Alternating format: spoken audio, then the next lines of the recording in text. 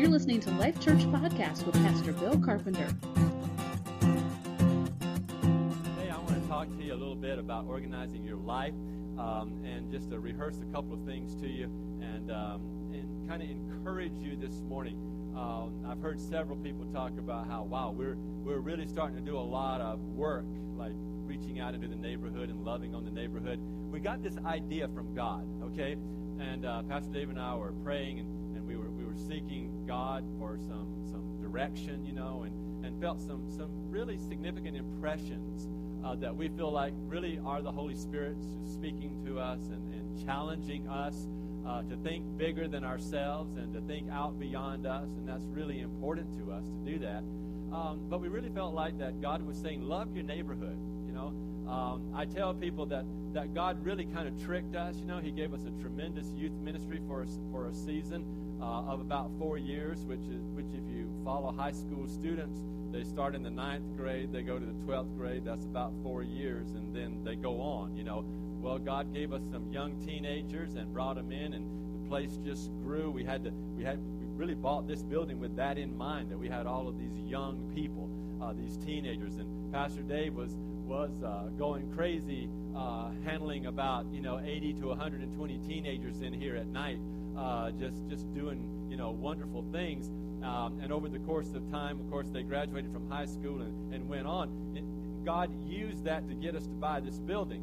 But I think he had a lot more in mind. I'm not so sure that he didn't just know right from the start that he wanted us in this neighborhood. We didn't know that, but he wanted us here. So we bought the building for youth ministry. We ministered to the youth. They got graduated. They're all going, hopefully doing great things somewhere else, but they're not around anymore, but we're still here.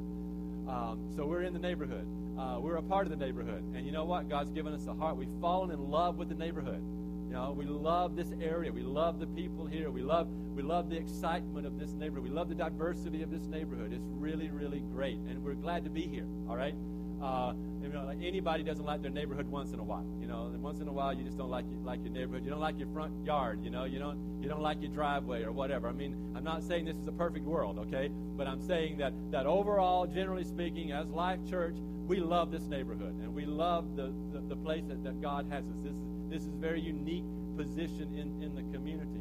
But we want to reach a neighborhood, and so we targeted an area in this part of the city. You can see it on the wall when you go outside and look in the big room, the wall between my office and Pastor Dave's office. There's a map of the area that we feel like is our neighborhood, all right? We sort of claimed it, all right? We sort of marked it out with boundaries, and this is our neighborhood. And we want to influence this neighborhood. We want to influence it for good. All right, we want to love on it and bless it and care about it and take care of it in a lot of different ways. And I think that is on God's heart. All right, I think that's something that God wants to see happen, and he wants more and more and more and more of that, okay? This week, as you know, many of you know, we prayer walk. We walk the streets of the neighborhood, and we pray, and we bless the houses as we go by, and we bless what we imagine to be, the dynamics on each block. We look around for things that can help us to understand our neighborhood and love it better. When we did the outreach a few Saturdays ago, we wanted to learn about our neighbors. We wanted to have just an open house. You know, we put those big inflatables up, and the kids came over, and parents came over and shared their hearts with us and talked about the neighborhood. And the neighborhood isn't without its issues or its troubles, nor is any other neighborhood. Someone was killed in this neighborhood a few weeks ago. It grieved us. It hurt our hearts. A week later, someone is murdered, literally, on the south end of town. The enemy is not a respecter of neighborhoods, all right? Evil happens everywhere, but we're here. This is the neighborhood we're in, and we're going to bless it, and we're going to pray for it and care about it and love on it. And as I said, I believe that's God's heart. This week, Jack was walking and praying, and I won't get probably all the details that he has for this story, but I'll try to just give it enough of it that you can understand it. He's walking, and he watches two guys, and he realizes that they've got on the same kind of shirts, and so these shirts to him look like they belong to somebody that would go to a church. And so he's walking behind him, and he realizes that they got little bags, and what they're doing is they're walking around on the streets of this neighborhood, and they are picking up trash and putting it in the bags. And so he starts to walk a little faster with the intent of trying to catch up to them, which he does eventually. And when he does, without trying to be too invasive, he tries to figure out, hey, what are you guys doing? Well, we're just picking up trash. And they're with a church group. They're actually with a short-term missions group that have come in. So they're like from out of town, but they're here working with a church. And so their project for the day is to go into a neighborhood and help clean it up and help make it a little better and do a little something for it. And this is the neighborhood they find themselves in, picking up the trash along the way. And you think, well, that's kind of corny. That's kind of cheesy. No, it's not. I think God wants to clean up the neighborhood. I think God will do that in all different kinds of ways. There was an occasion in my own life when I was walking in an area of my neighborhood that I live in another part of the city. And as I was walking around, I was like, God, I want to be a light in this neighborhood. I want to care about this neighborhood. I want to love this neighborhood. And on that particular afternoon, and because I'm a runner, I jog through the neighborhood, and I go around the various streets in the neighborhood. And sometimes I pray, sometimes I don't. But on this particular day, I was just walking along, kind of at a fast clip, and talking to God about the neighborhood, saying, I want to be a light here. I want to care about this place. I want to love these people. And I specifically felt the impression like I was hearing God speaking to me. No audible voice, no magical situation, none of that kind of stuff. Just a simple sense, just an idea pops into my mind that I feel is the voice of God saying, pick up the trash. Just pick up the trash. And for the first time I opened my eyes, you know what? I'd never seen the trash along the curbs of the streets before. I wasn't looking for it. I was busy running or busy doing whatever I do. But I looked and I began to see, broken glass that a little child could cut their foot on or things like that. And so I began to reach down and pick them up. Sorry. But something overwhelmed me, and I began to really feel emotion, and I began to sort of like weep a little bit, like tears came in my eyes, and I'm out there on the street, and I'm trying to winch, and get the water out of my eyes. I don't want people seeing this guy out there on the side of the street picking up trash and crying. That took me away, But it just seemed like that was an impression of God. And I think sometimes God has us do things in a natural sense to help us to understand what he's doing spiritually. And if you look around our neighborhood here, God's been doing some amazing things to refurbish and renew and rebuild and restore and clean up and love and bless this neighborhood. And how much more of what we see in the natural is God's heart spiritually for this neighborhood. And so that's why we're here. That's why Life Church has been planted here in this neighborhood, is to be a spiritual light and a hope into this neighborhood. All right? So, given all of that, now we begin to seek God about what's our direction and where we're going to go. We feel like this is a neighborhood that we need to reach into, and we need to grow while we're here in this neighborhood and do great things for God here. But we believe that God's going to help us grow. But, of course, we don't want to be some big mega church. We don't feel like that's our call to be big, and we feel like we need to build relationships and have intimacy and accountability with one another and love one another and be a community that's solid together and growing together and doing life together. But we do believe that we can influence the city neighborhood by neighborhood, whatever those neighborhoods might look like. And here's the big vision, all right? Here's the big idea out there for us, is that at some point this body of believers will grow enough that we can raise up another pastor and a group out of this group who can move over to one of the other designated neighborhoods in the city of Sioux Falls, and our influence will grow and increase. Amen. Yes, that's right. We can have a greater influence so there's going to be another little Life Church somewhere in this neighborhood someday, in a few years down the road, and maybe another and another, because we feel like this is what God wants us to do, is to grow in fellowship, grow in community, grow in faith, but also grow in influence and in impact. All right? So that's just kind of an idea. Think about it. Pray about it. Pray into that. All right? That this might be exactly what we are going to do as Life Church, and that you're going to be a part of that. And what is your part to play in restoring and revitalizing the neighborhoods of this city, influencing them for the kingdom of God, bringing light into whatever darkness may be surrounding that particular area of our city. All right, now, 2 Sundays ago, I talked to you about the idea of not becoming a Demas.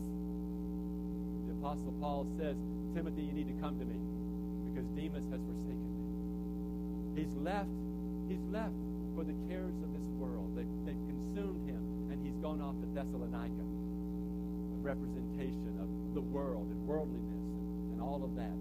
And here's two young men who, side by side, could come under the influence of this great apostle and under his teaching and his mentoring.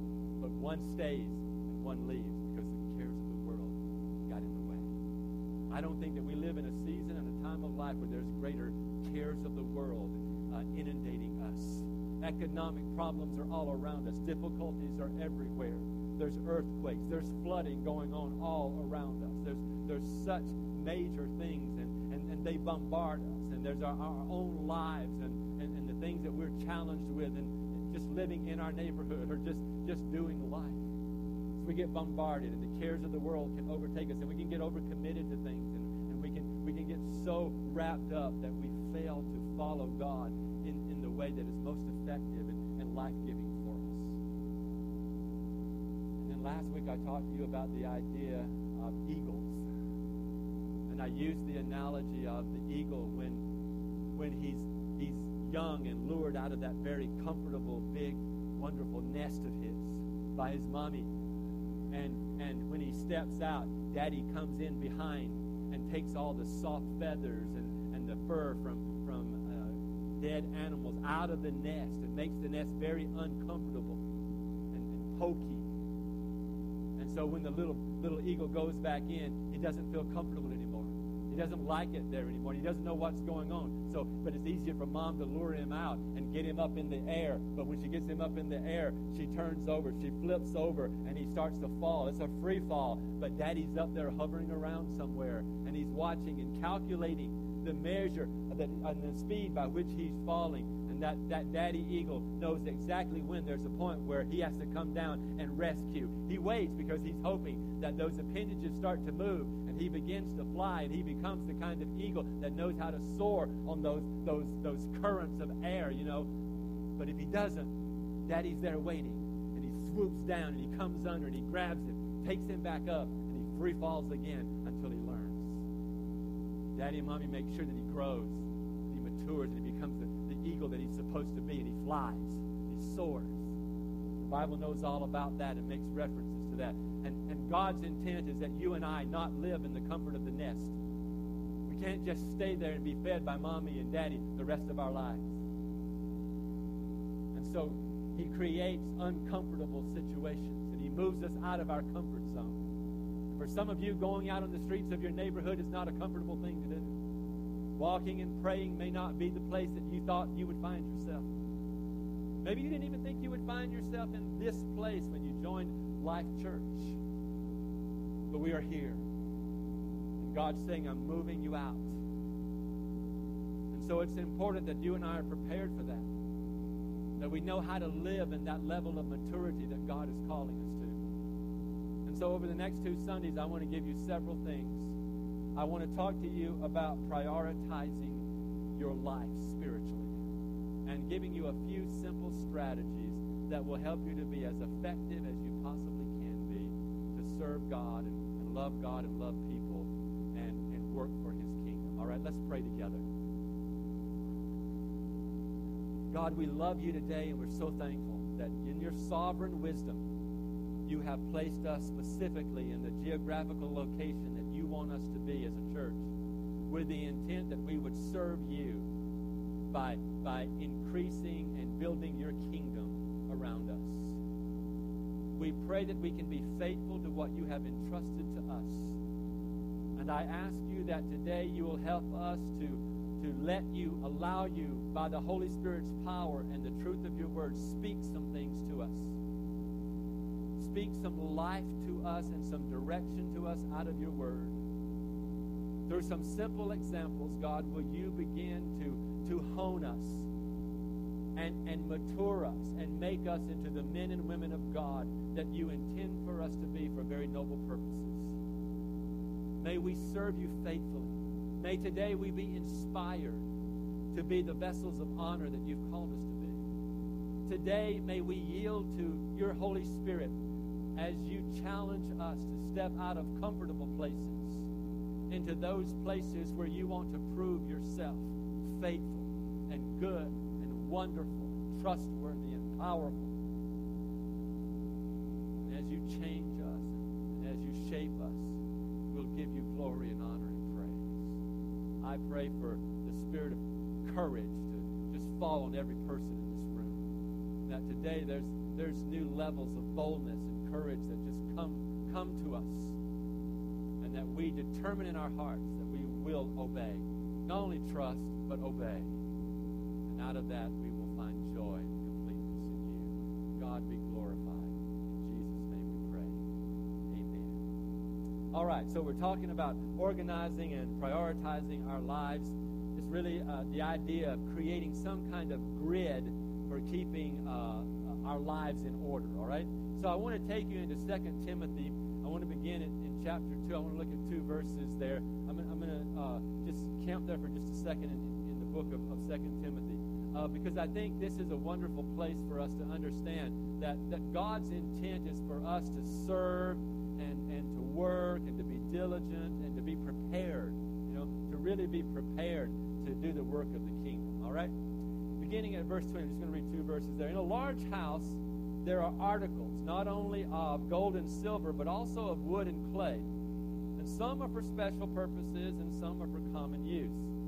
Those who cleanse themselves from the latter, the common, will be instruments for special purposes, made holy, useful to the master, and prepared to do any good work. I would like to challenge us that we live at a higher level than we've ever lived before. All right? Here's the big thing today. The big thought today is there is a work for me to do. All right?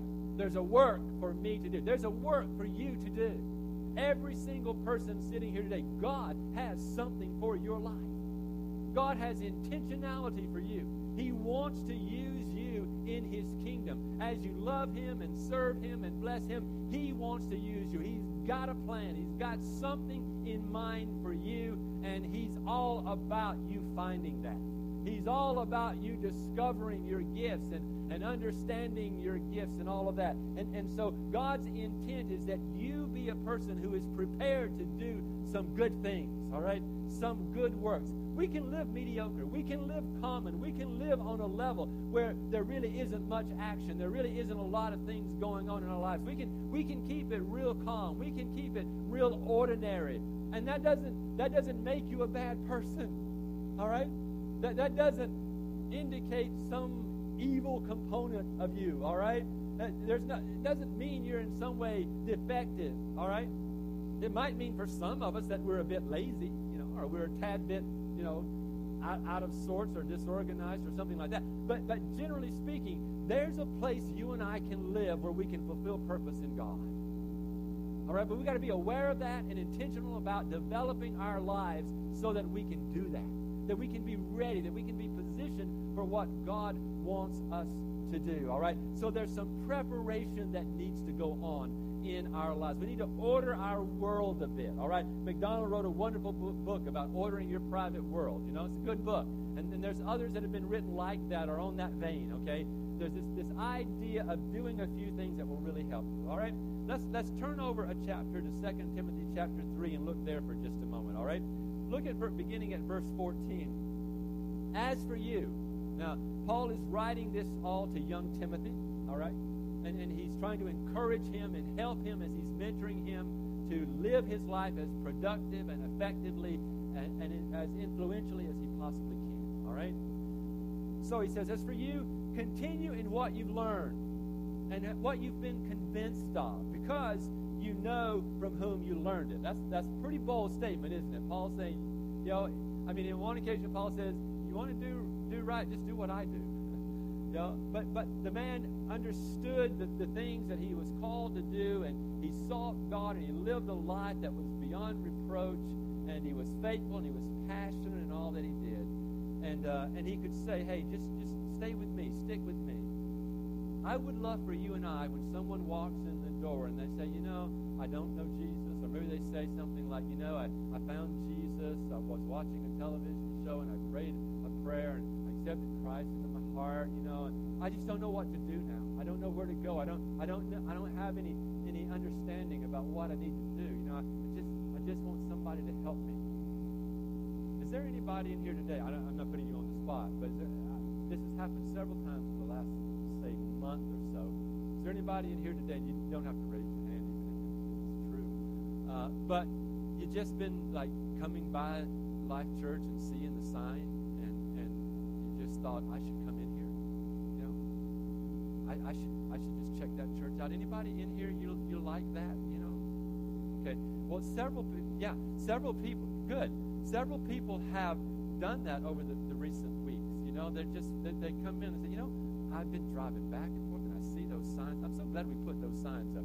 We were the best kept secret in Sioux Falls for so long. Nobody knew we were a church. So what goes on in that building? Kind of cult over there. What's that all about? Some secret, thing. No, we just never got around to putting a sign up. Okay. Now we have a sign. People ride by and they see Life Church, and it's enticing, it's intriguing, and so they come and check it out. All right. So what I'm saying is plausible here really is. All right. What if someone comes in and says to you, I don't know what to do now. I've found Jesus. I don't know what to do, but I want to know this better. I want to get this. I want you to be able to say, hey, hang with me for a while. Stay with me. Watch my life. Let me care about you. Let me love you and do life with you for a little bit. Let me disciple you. You'll be all right. We can't do that if we don't have a life that's in order. We can't do that if we're not where we need to be, and our life is not at the point of being prepared for these wonderful good works. See, I think the best work of the kingdom of God is when God gives you somebody and says, take care of it. Because, see, that's Jesus. That's why the Bible says, husbands, love your wives like Jesus loved the church. And that he died for it. That we get away from ourselves and we care enough about someone else, and we love them and we bless them and we give them time and energy and resource of our life. It's amazing, this idea of caring. This idea of walking with people and loving people along the way. So I feel like that we have that responsibility, all right? All right? Paul says, you've learned this from me, and from infancy you've known the Holy Scriptures. They're able to make you wise for salvation through faith in Christ. I love that song we sang this morning, and all of that idea of following the Scriptures and following truth and obeying God. Because it says here, all Scripture of God is God-breathed, and it's useful for teaching, for rebuking, for correcting, and for training in righteousness and all that. And we certainly believe that. I'm going to talk in just a minute a little bit more about the importance of Scripture. But I want to really focus on verse 17 here. It says, so that the servant of God, the faithful one, the disciple, the believer, the servant of God, may be thoroughly equipped for every good work. So when you meld these two passages together, it's telling us that there's a place we can live where we can be prepared to do great works for God, and we can be thoroughly equipped to do them. God doesn't just throw you out there and hang you out and make you waller in the unknown. He will equip us, and he will help us. And honestly, that is the heart of Pastor Dave and myself, is to equip you, to help you to be the best that you can be. I believe that is the heart of our elders. I believe that is the heart even of our worship team. I don't think our worship team got up here today to perform for you. Matter of fact, I know they didn't. They wouldn't be the worship team in this church if they did. That's not who we are. That's not the heart of Life Church.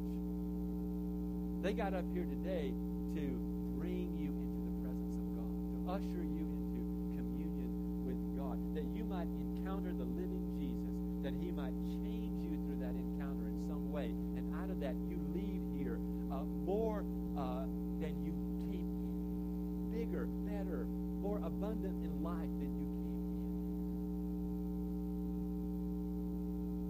It's going to get exciting. So let me give you 5 things today, all right? Very quickly, like little bullets here. Let me give them to you. Here are some things that I think you need to do to order your life and prioritize your life for God. I don't want this to sound presumptuous at all to you. I'm very careful here, all right? But I believe if you'll take the 10 things that you're going to get over today and the next Sunday, you'll take these 10 things and you really will work with them.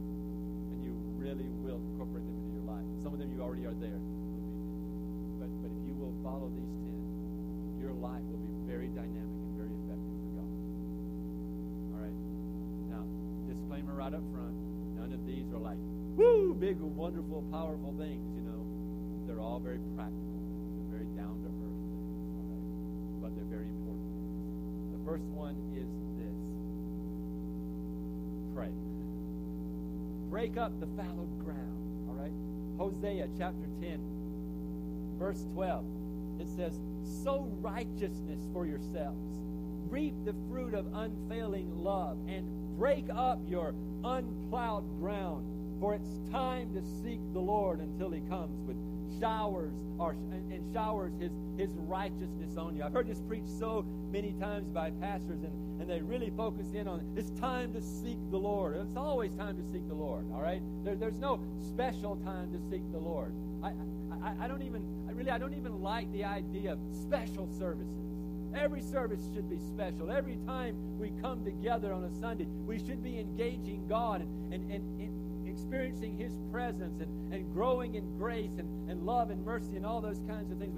We should be changing. Everything should be happening around us. But here's what I want you to understand. Look at verse 13, which is kind of a downer verse, okay? It's the contrast of the previous verse and the command that is there. It says, you have planted wickedness. You've reaped evil. You've eaten the fruit of deception. Because you have depended on your own strength and on your many warriors. Because they had depended on themselves and believed that they were self-sufficient, they had no dependency on God, they had gone into deception, and they had followed after wickedness, and so what they had planted, all right, what they had sown, they were now reaping the harvest of that. They were eating the fruit of that. You know, that's the thing you need to understand in life, is whatever you plant, that's what you're going to get. All right? That's what's going to come back to you. Whatever you're diligent to work at, that's what's going to come back to you. That's the fruit that you're going to eat. All right? And so it's very important for us to understand that the groundwork, the framework, all right, the foundational things that we sang about this morning, the foundation that we lay, it's important that comes out of diligent prayer. Don't raise your hand, but how many of you feel like you really have a very effective, committed prayer life? You know, there are times when I can say, yeah, I'm on it, man, I'm on my game, I'm praying, I'm doing it, you know. And there are other times when I'm like, man, I'm sinking, I am void, I am empty. And there's other times when I'm saying, you know what, I'm on it, but it's all legalistic. I'm doing it out of function, I'm doing it out of form, I'm doing it out of some sense of obligation. It's some law, and it's killing me. I've lost the life, I've lost the joy, I've lost the excitement. I'm saying, let's go back. Don't set yourself up. Don't today walk out of here going, hallelujah, I'm going to spend 4 hours every day in prayer, because hallelujah, you can't do that in all likelihood unless you're out of work and you don't have any responsibilities and you have grandma giving you lots of money every week. Because life doesn't allow for that. All right, let's be practical. Let's be realistic here. What can you realistically give to God in prayer? Go there, camp there, stay there, and give it. All right? Make your prayer life effective. All right? Plow up that ground. Begin to move in with God and do some work, because you got to plow before you can plant. All right? You got to plant before you can harvest. You know, I know some people, we started talking about we're gonna claim an area of the neighborhood, and we're going to go out in there, and we're going to win the neighborhood, and we're going to see souls come, and we're going to see a harvest of souls, not without some prayer, not without some relationship building, not without some caring. You're not going to do that, not in any neighborhood, in any city. There's a beginning place, there's a starting place, and prayer is number one. All right? Number two, stir up the gift within you. All right? It's not just about what's out there, but it's what's in here. All right, 2 Timothy chapter 1, verse 5. I am reminded, Paul says to Timothy, of your sincere faith. It was given to you by your grandmother Lois, your mother Eunice, and I'm persuaded now that it lives in you. Paul's giving him a great compliment here. I see your faith. I see what you have inside of you. Great faith is in you. But he says, now, for that reason, because there is great faith in you, because God has planted something inside of you, all right? I want to remind you of something, Timothy. Fan the gift of God. Fan that flame of that gift of God, which is in you, has been put into you by the laying on of hands. In other words, some elders in the church obviously came along. They recognized young Timothy as gifted. They recognized the gifts in him. They laid their hands on him. They prayed and blessed and activated these gifts in this young man. And so Paul's now saying, hey, I just want to bring it back to you. I want to remind you, Timothy, you need to fan into flame that gift of God in you. You have the responsibility. He says, for the Spirit of God gave us, He does not give us fear, all right? He doesn't make us timid, but He gives us power and love and self-discipline or soundness of mind, those kinds of things, all right? So the important thing for you to understand today is God has something for you. God has gifts that He's imparted to you, but you have the responsibility of stirring that up. It's not going to just happen through prayer. It's going to happen by faith when you recognize those gifts and acknowledge them and take ownership of them, but also you let others in the body help you hone those gifts, and those gifts are activated, and you begin to use those gifts in the body. Some of you have the gift of health, and God just wants you to serve and love on this neighborhood and help this neighborhood to be a better neighborhood. Some of you have some wonderful gifts of administration. God wants you to use those to help the church to function and plan events and do things and assist the pastors. Some of you have a tremendous gift of prayer. Some of you have such compassion and mercy. Actually, some of you in this church have so much mercy and compassion that I worry about you when you go out on the streets. That gets tempered with wisdom and understanding and other gifts of God. But he says, Timothy, stir it up. I need to remind you. I'm just reminding you today, you've got gifts. There are things that you can do. And God has put the ability within inside of you. Listen to me, there's not a one of you that is not gifted. There's not a one of you that doesn't have some impartation from God. If you are a believer or you're not a believer. I listen to a great, I'm old, okay, older, I'm an older person. I listen to a story. There are two brothers, and you would know them if I said their names. And they're both actually great musicians. One of them is in the world, and one of them has been in the church for many years. And the one who is in the world equally or maybe more so gifted with music. And he was in an interview on one of the talk shows years ago, and the person said, I want to just remind you of your brother, gifted, leading a big church, doing compassion ministry, feeding hungry people in Africa, doing amazing things. He's got a wonderful pianist, got a great voice, sings the old gospel songs so beautifully. And he says, what happened that you went such different ways? And he said to the person, I didn't serve God. I didn't choose to follow Christ. And he said, but the gift that God gave me was still there. And he said, I just didn't use my gift to serve God like he did. See, the Bible says that the gifts are without repentance. They don't get taken away. Whether you use it or not, there's a gift in you. It's there. It may be dormant at this moment, but it's there. It's in you. It was there from the beginning. Now, the key is that you and I find that. All right? We need to have some treasure hunting going on in this church for a season. And we need to begin to find the gifts that are inside of us. And we need to begin to stir them up and use them for the glory of God. Down the road here somewhere, I'm not sure exactly when, but you can hold Pastor David and my feet to it. But we're going to do a gifts inventory. We're going to have a weekend where we're just going to gather here. We're going to talk about the various gifts in the Scriptures, Everybody's going to get to do a little inventory and kind of figure out maybe where some of your gifts are. We're going to start to identify those and sit down together and say, look, all right, here are my gifts. How do we help you actualize those gifts in the body? How do we help you to do the work? How do we help you stir that gift up? All right, so stir up the flame. All right, do it. Number 3, I'm going to take you back to Genesis chapter 26 here, starting at verse 12. And the idea here is redigging the wells. All right? So the first thing we do is we pray. We break up the fallowed ground. Or we plow the soul. All right? We plow this soul and break it up and get it open to the Spirit of God and the Holy Spirit working and ministering in us. We get in tune with God. All right? We get sensitive spiritually to God. All right? The second thing is we stir up the gift that is within us. All right? We unleash that spiritual passion. All right?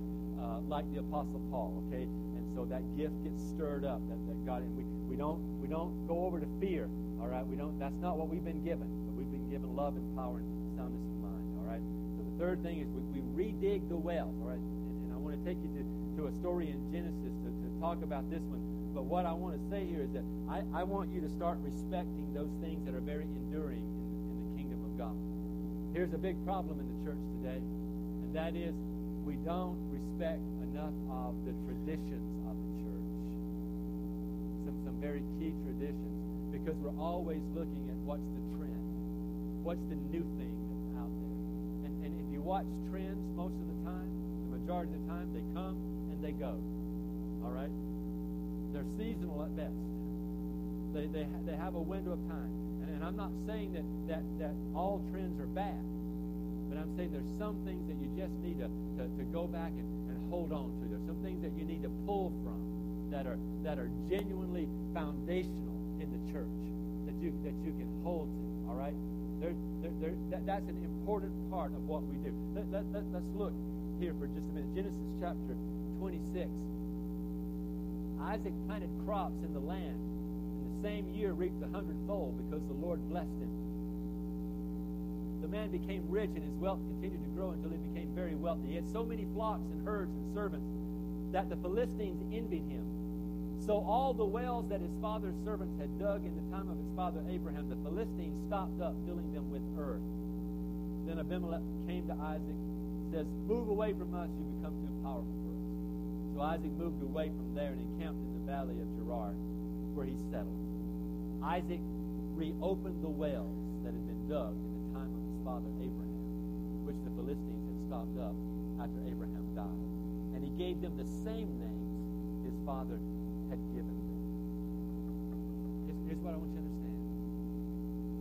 There's some wonderful traditions in the church that you can drink from. And they can have a powerful effect on your life. Just because it was way back then doesn't mean it can't be now. And I really want to challenge us that we're not always searching for the new thing.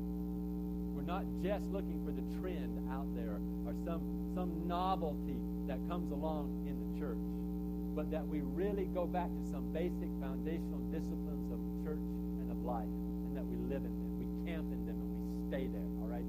Some of you, there's some things that you held on to when you first became a Christian, and they were vital to your life, but the enemy came in and he capped some of those things. Prayer may be one of them. A daily discipline of Scripture may be another. Reading some of the church fathers is good for some of you guys. It's important. Understanding some of the history of the church would be vital for a few of you.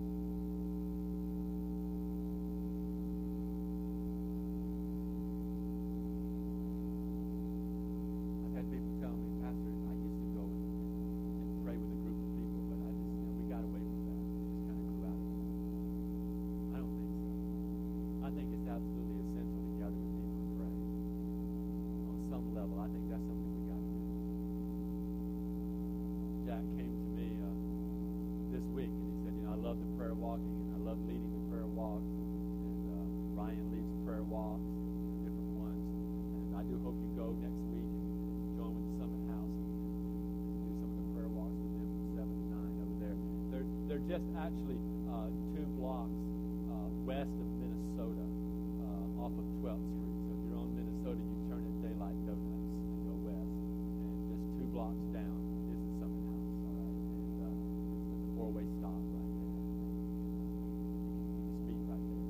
Okay, so go and do that. You know? But here's what I want you to understand is that we don't grow out of gathering and praying. We don't grow out of corporate worship. The Bible says, don't forsake assembling yourselves together, especially in times like these. You know, in difficult times, we need each other. It's not things we grow out of.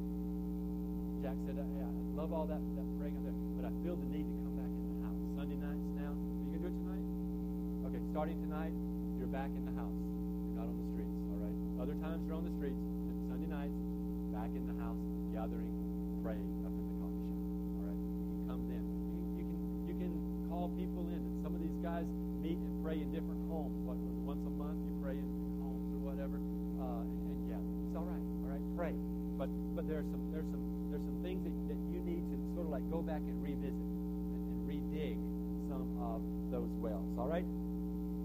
The fourth thing that I want to say to you is that fulfill your neglected vows. All right? By that I mean renew commitments, if you will. All right? Psalm 66, verse 13. I will come to your temple with burnt offerings and fulfill my vows to you. Vows my lips promised and my mouth spoke when I was in trouble. Now, first of all, let me say this. Be careful what you say in a moment of desperation. When I was young as a Christian, and all these people were fasting, I got saved back in hippie days, you know, and I was one of those hippie people, and I got saved and kind of got all cleaned up and got in a church. There's a lot of young people in the church, you know, and they were former hippies, so they're a little crazy, you know, and so we were just doing crazy stuff, and we'd have prayer meetings that would go for hours and hours, and, you know, kids would find themselves outside in the yard of the church, and the old people were going, oh my God, is this really God? I think this might be the devil, you know, and we're just out there dancing and singing and kumbaya and all that kind of stuff, and it was just great. We didn't care, you know, we were just happy, and we were free, you know, we were free, and we loved it, all right? It was a great experience, if you will, there, you know, but I was watching different people, and they're like, you know, I love the Lord so much, I'm going to do this, and I love the Lord so much, I'm going to give up this, and that, and I didn't really, I'd given up so much, you know, I gave up drugs and alcohol and long hair and bell-bottom jeans and Nehru shirts and my peace sign that was hanging around my neck, and I feel like, you know, man, if they ask me for one more thing, I don't have anything else to give up, you know, and so I'm sitting there and I'm going, it gets to me, you know, and I'm like, what do I have? And I just blurted out, and I said, God, I'll give up Oreo cookies. I love you so much. I love dunking Oreo cookies in milk. It was like, well, isn't it good? It's so good. I was like, and immediately, it's like the next thing in my heart is, shoot, what did I just do? You know? But I made this vow out of desperation, not really thinking. You know, and I'm like, then afterwards I'm like, why would you even give up Oreo cookies? You know, it doesn't even make sense to give up Oreo cookies. Now I would give them up because I'm health conscious, you know, and I run and all that. So now I don't eat Oreo cookies. All right? Not because of the vow, all right? But because it's not good to eat Oreo cookies all the time, folks. You need to be healthy. So I go to the pastor and I go, I don't know what I did, but I think I did something stupid. And he kind of goes, well, what did you do? You know, he worried about me. I didn't do and he said, what'd you do now? You know? And I said, last night I gave up. I think I got kind of carried away with the excitement of things. That I gave up Oreo cookies for God, for Jesus. And he started laughing.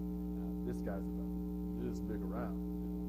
And he goes, that was dumb. And I go, it didn't feel dumb. It was like I wanted to give up something for God because other people were giving up stuff. And he said, let me help you to understand something. Zeal without wisdom is dangerous. You need to think about the things that you say to God and the things that you promise God and the things that you mean to God. There may be some things that you've vowed to God that you need to go back and let the Holy Spirit help you to reconsider. And you need to let God let go of the vow. All right? You don't want to break a vow. You don't want condemnation and guilt to come upon you because you feel like you broke a vow. All right? I was going to maintain it. I was like, I got to do it. I vowed it, you know. But something said, go talk to the pastor, get wisdom here, get understanding. And I did. He said, no. He said, you go and you pray. You ask God for grace. He said, I believe God will help you to know what you need to do. If he says, do it, you got to do it. You know. And I did. I prayed. I said, God, you know, is this right? And he took me to a story, and I read the story in a book that someone else had written, and sort of the same kind of story, talking about being careful about vows, and just ask God to release you from the vow and pray and go on. You know, and I was like, I just might get to eat Oreo cookies again. You know, and I prayed, and I got released from the vow. You know, I felt like there was grace for me there, and what I gave to God that day was a vow of, God, I'll try to be wise. I'll try to be more careful about how I come to you with the things I promised to you. But sometimes we promise some things to God. There's some things that some of us have said, God, I need to do this, and I promise you I'll do it. And we need to go back and visit that promise.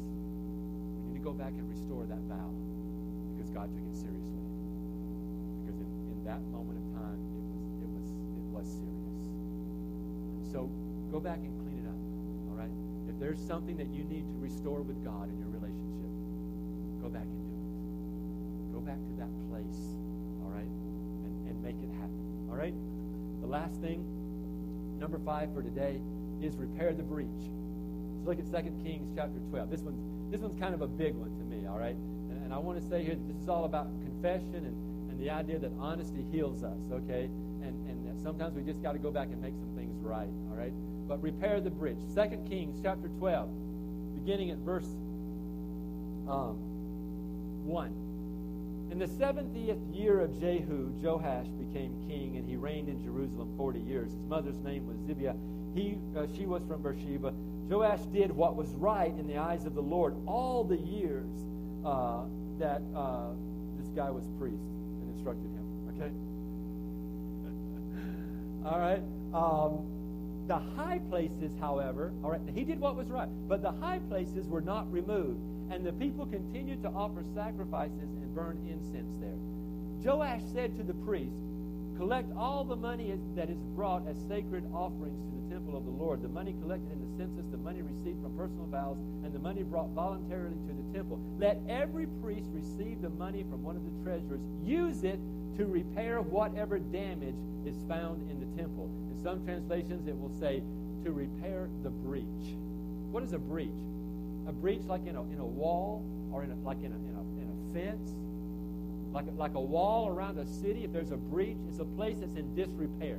It's a place that out of neglect has fallen into disrepair and has caused an opening or a gap. And that's a place that the enemy looks for. All right? That's the place that when the spies of the enemy come around, all right? When they come around and they begin to spy out a city with the intent of overtaking it and destroying it, they look for the breach. What's the weak place? What's that point, all right? What's that place in the wall where we can get in, all right? And that's where they go, all right? That's where the attack happens, is in the breach. And so it's important to constantly look at the wall. Constantly see where it is that the enemy can get in. And so for you and I, there needs to be a constant alertness of where are the weak points in my life? Where are the snags that are just under the water, so to speak, you know, that's talked about in Titus, you know? Where are those places where the boat, when it's going across the water, can hit that snag that's unseen, but it's right there. It's right at the surface, but it can destroy the boat and sink it. What are those things in your life? Maybe it's a failure. Maybe it's a past experience. Maybe it's something habitual. I don't know. But what I want you to know is that you can get beyond the past. And the past doesn't dictate the future, doesn't dictate your now. And so it's really important that you and I begin to understand what are the things that the enemy can get in. Where are the places where he gets into my life? And you need to restore the breach there. You need to do what is necessary. And that may mean doing some things yourself and getting with God and letting God work in your heart. It may mean that you getting someone else to pray with you. It may mean you going through some sozo prayer for healing and maybe some deliverance prayer. It may mean you going to a counselor and having a few sessions with a counselor. It may be you just committing to another brother or another sister, brother to brother, sister to sister, and disclosing some things and asking that brother or sister that you trust to help you pray into and work through those things and be accountable to someone. It may just take the due diligence of all of these other things that we're talking about here. But here's what I want to tell you. If you will prepare yourself, you will prepare the way of the Lord. You get yourself ready. Jesus will come. He'll come through and he'll do some things. If we are a ready people, if we are a prepared people, God will explode in this neighborhood. Let's stand together.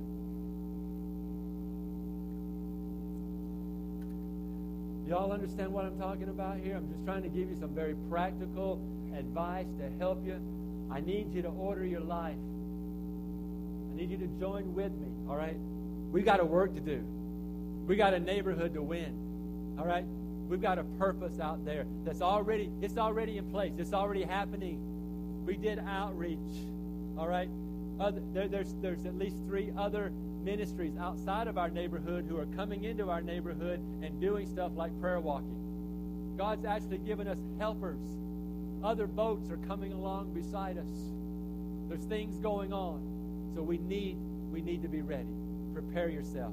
Let's get ourselves ready, all right, for the move of God. Let's pray.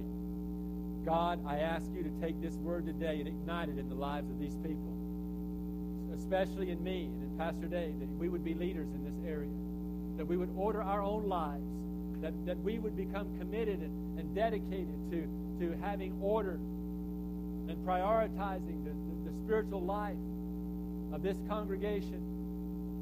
And I pray that every person today would be committed to an openness to let you work deeply in their own hearts, to accept the challenge of change, of shifting, of being honed and shaped into the man or woman that you have called them to be. And I pray that we would see ourselves as living vessels of honor, service for the Master, ready and prepared unto every good work. I pray, Lord, that you move us above the ordinary to the extraordinary, that we live on a higher plane, that we take on the responsibility and we prove faithful. And I pray that as we prove faithful, you will give us then more and more opportunity, and you will increase that sphere of influence in greater and greater levels. God, we want you to have this neighborhood, and we want to be used by you to do that. So we submit ourselves to you today. Have your way.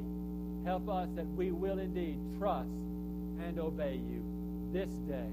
God, seal this in the heart of every person here and give them courage and faith and hope today to be able to respond to you and to be obedient to these things that I have challenged them with.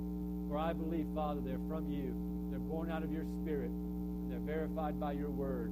So, God, I ask you to do it in Jesus' holy name. Amen. All right. Have a blessed week. Enjoy your summer. Please be careful through these summer days, all right? We love you. We love being your pastors.